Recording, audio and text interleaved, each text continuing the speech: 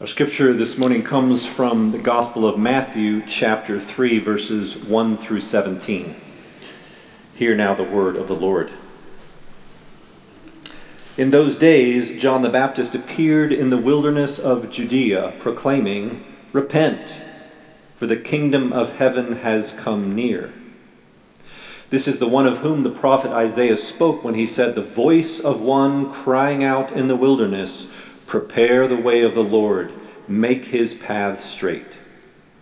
Now John wore clothing of camel's hair with a leather belt around his waist, and his food was locusts and wild honey. Then the people of Jerusalem and all Judea were going out to him, and all the region along the Jordan, and they were baptized by him in the river Jordan, confessing their sins. But when he saw many Pharisees and Sadducees coming for baptism, he said to them, "You brood of vipers, who warned you to flee from the wrath to come? Bear fruit worthy of repentance. Do not presume to say to yourselves, 'We have Abraham as our ancestor,' for I tell you, God is able from these stones to raise up children to Abraham. Even now the axe is lying at the root of the trees. Every tree, therefore, that does not bear good fruit is cut down and thrown into the fire. I baptize you with water for repentance, but one who is more powerful than I is coming after me. I am not worthy to carry his sandals. He will baptize you with the Holy Spirit and fire. His winnowing fork is in his hand, and he will clear his threshing floor and gather his wheat into the granary. But the chaff he will burn with unquenchable fire." Then Jesus came from the Galilee to John at the Jordan to be baptized by him. John would have prevented him, saying, "I need to be baptized by you, and do you come to me?" But Jesus answered him, "Let it be so now, for it is proper for us in this way to fulfill all righteousness." Then he consented. And when Jesus had been baptized, just as he came up from the water, suddenly the heavens were opened to him, and he saw the Spirit of God descending like a dove and alighting on him. And a voice from heaven said, "This is my Son, the Beloved, with whom I am well pleased." This is the word of the Lord. Thanks be to God. Would you pray with me? Gracious and holy God, I pray now that you would pour your Holy Spirit through me, that these words might truly become your living word to your people. And I pray that you would open up each of our hearts and minds that we might receive that word exactly in the place that we need to hear it. For we pray this in the name of our risen and reigning Lord and Savior, Jesus the Christ. Amen. John the Baptist was sort of an ancient Jewish circus act. He just appeared one day out in the wilderness of Judea shouting, "Repent, for the kingdom of heaven has come near." John wore ragged clothing made of camel's hair, and he ate a strange gluten-free diet of locusts and wild honey. And he didn't drink any wine. So John did not hang out with all the other boys at the local watering hole telling jokes and reminiscing about the good old days. Instead, he kept telling everyone that the old days were over and that they better get their act together because the Messiah was on his way and things were about to heat up.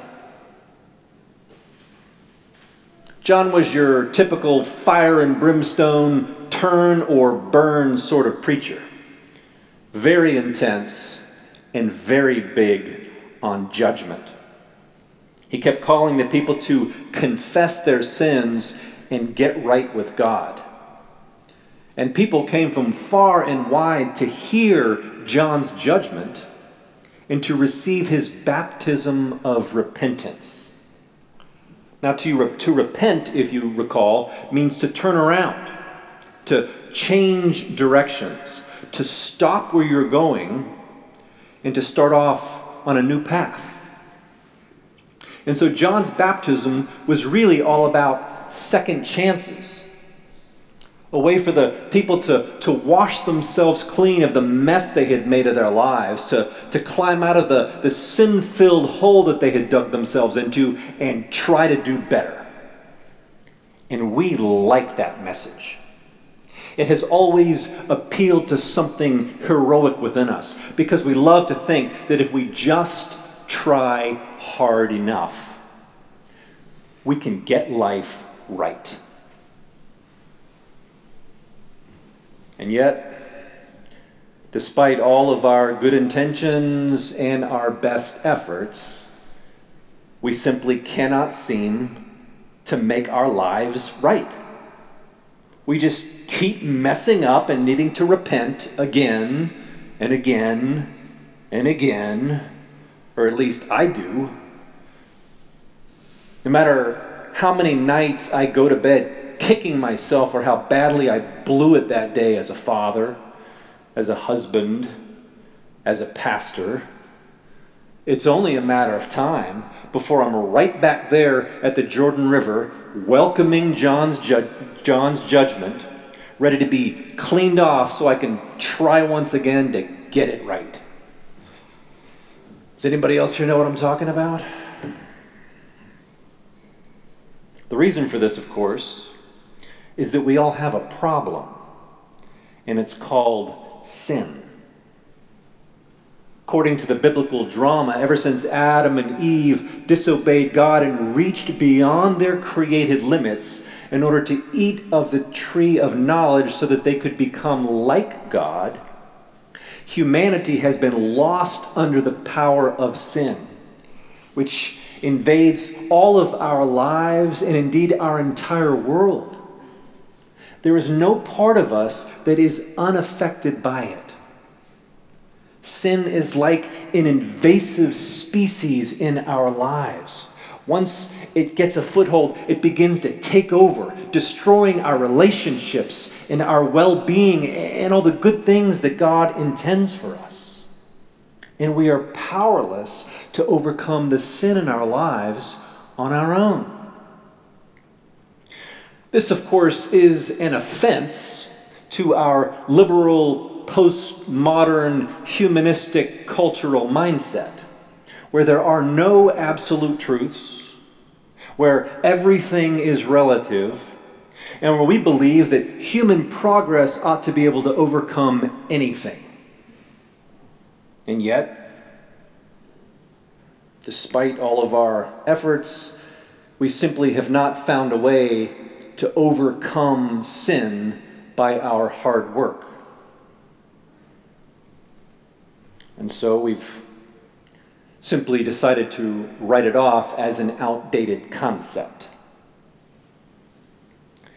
As Will Willimon has written, for some time now, many people have gotten the impression that sin is an unduly judgmental term which has no place within an I'm okay, you're okay progressive worldview. What was once called sin has now been dismissed as alternate lifestyle, social maladjustment, failure to live up to one's full human potential, or behavior which is the result of inadequate education. The ultimate authority of all human behavior, which we once called God, has now been reduced in the minds of many to a kindly, all-affirming, all-accepting, indulgent therapist who blesses everything and damns nothing.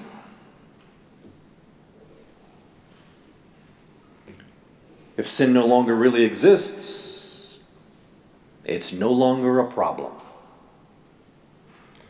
Of course, our inability to admit that we actually have a problem may be our biggest problem. In the words of C.S. Lewis, the chief evidence that we are indeed miserable offenders is that we miserably fail to admit that we are miserable offenders. And yet if we take an honest look at our lives and at our world, even just at the House of Representatives, can we not see that something is amiss? That things are not the way they ought to be? Can we not see that humanity is lost? I mean, even just in recent years, we've seen gun violence take the lives of so many innocent children, innocent black men, innocent police officers, innocent Christians doing a Bible study or having a fellowship dinner, and so many others. Heck, just on Friday, we saw a first grade teacher shot in her own classroom by one of her 6-year-old students. Americans are overdosing on drugs and drinking themselves to death at record rates. Mental illness and suicides are at an all-time high as people struggle to live in a fallen world that is not what God intended it to be. War and oppression and hatred continue to reign across our world. In the words of Hamlet, something is rotten in the state of Denmark. There is an insidious power at work in our world, preventing us from experiencing God's goodwill for our lives. Of course, many of us love to think that it's everyone else who has this problem with sin, not us. Right? It's the Russians, or the Muslims, or the government, or the oil companies, or Wall Street, or the capitalists, or the socialists, or the rich, or the poor, or the pro-lifers, or the pro-choicers, or the mentally ill, or the person sitting next to us in the pews, but we're really not so bad. I mean, that's precisely what the Pharisees and the Sadducees were thinking when they came to check out John the Baptist at the Jordan River. But he had some pretty harsh things to say to them. In fact, he called them a brood of vipers. Not exactly PC. For you see, until we learn to tell the truth about our sin, we will never be able to deal with it.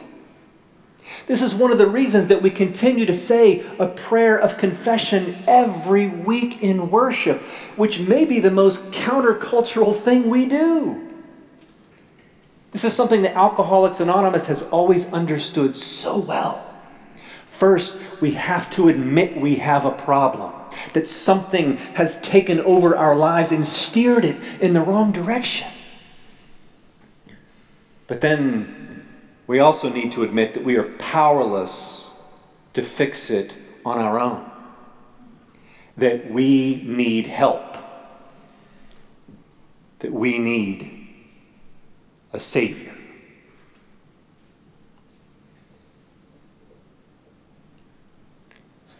So one day, as John the Baptist is there at the Jordan River, preaching about the kingdom of heaven and baptizing the crowds, Jesus comes along and shows up at the banks of the river.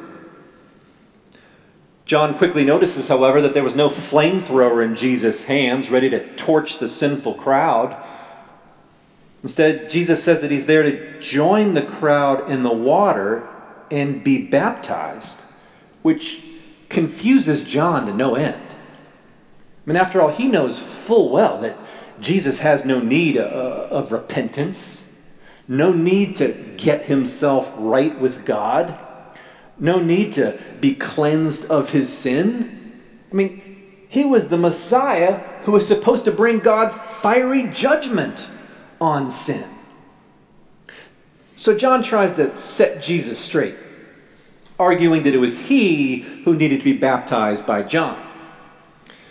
Jesus, however, wins this argument, as is his nature. And he says that they need to do this in order to fulfill all righteousness, all of our righteousness. For you see, human beings are never made right by climbing up to God, but by the God who humbly came climbing down to us. But even John did not fully understand the surprising lengths to which God would go to find and rescue his lost children.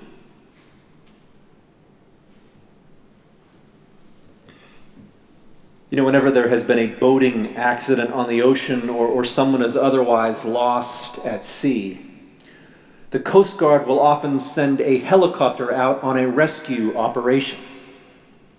When they find the person in the water struggling to stay afloat, notice they don't just throw down a rope or a flotation device to the person and tell them to grab on and pull themselves to safety.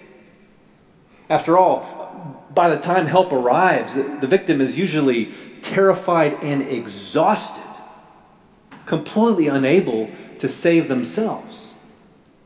So instead, a diver will leave the safety of the helicopter and go down into the water with them. Then the rescuer will grab hold of them and pull them onto a raft and then help bring them up out of the water to safety. You've probably seen this happen many times on TV. Well, when the Son of God became incarnate in the person of Jesus Christ, he left the safety of the Father's house in order to come down to earth and become human like us. And in his baptism, the incarnation was made complete as Jesus became one with sinful humanity in our alienation from God. Jesus went down in the water to find us where we were struggling in our sin, drowning in our futile attempts to save ourselves. And he grabbed hold of us and raised us up out of the water to new life. And eventually Jesus would take all of our sin onto himself and carry it all the way to the cross so that sin's power over us might be defeated once and for all, completing his baptism, which began in the Jordan. And when Jesus came up out of those waters of baptism, the heavens were opened and the Holy Spirit descended on him like a dove, transforming John's baptism from a human act of repentance into a divine sacrament of grace. And then a voice from heaven declared, "This is my Son, the beloved, with whom I am well pleased."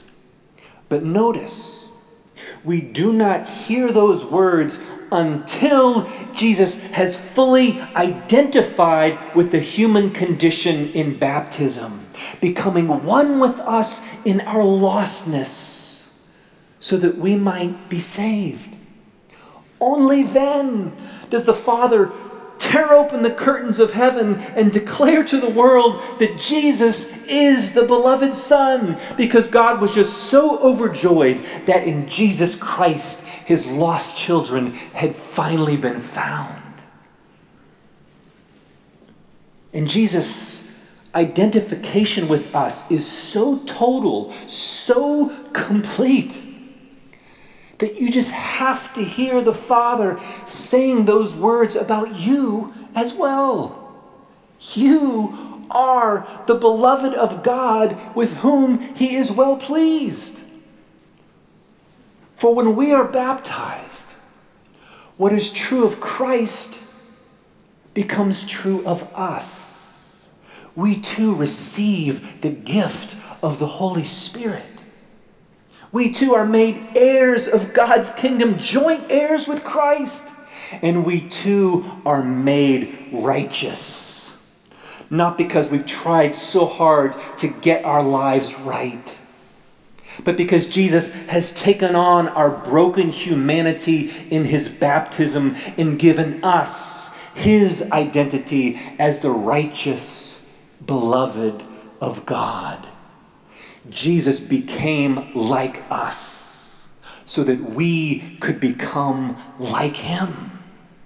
No longer enslaved by the power of sin, but by the power of the Holy Spirit, free to live in joyful obedience as the beloved children of God, knowing that the one who came to judge us was also the one who came to save us.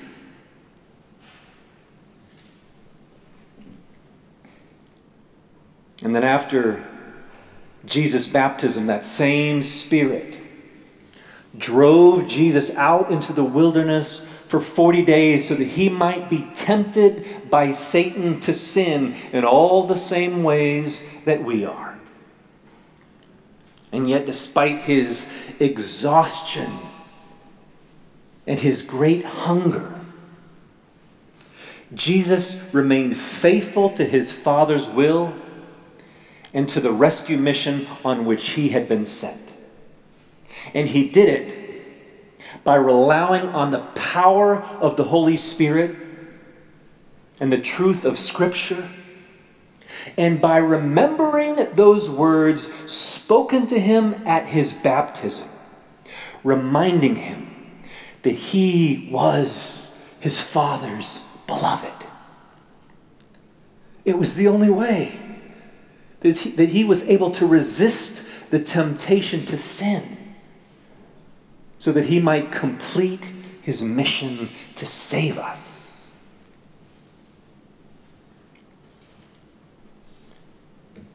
And counter to what our culture wants us to believe,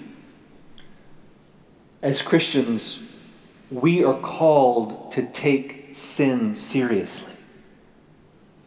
And after all, God took it seriously enough to send his own Son down to deal with it at the cost of his own life. But until we learn to tell the truth about our sin, we will never be free from its power in our lives and able to experience the abundant life that God intends for us. But in your baptism, you have already received everything that you need to do so. The Holy Spirit, that same Spirit that was in Jesus, has been given to you if you would but surrender yourself to his power. And you have been declared the beloved child of God with whom he is so well pleased. You are beloved. I mean, isn't that what we're all dying to know in the end?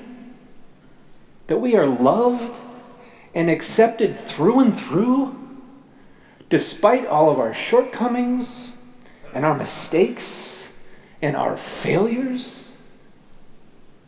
I mean, one of our greatest fears in life is that if people really knew us deep down, that they would not accept us or even like us. But hear and believe the good news of the gospel. In Jesus Christ, you are accepted and you are loved unconditionally and irrevocably. And that is what makes your life right.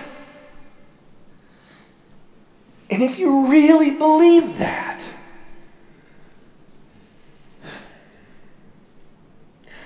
not even Satan himself could lead you astray.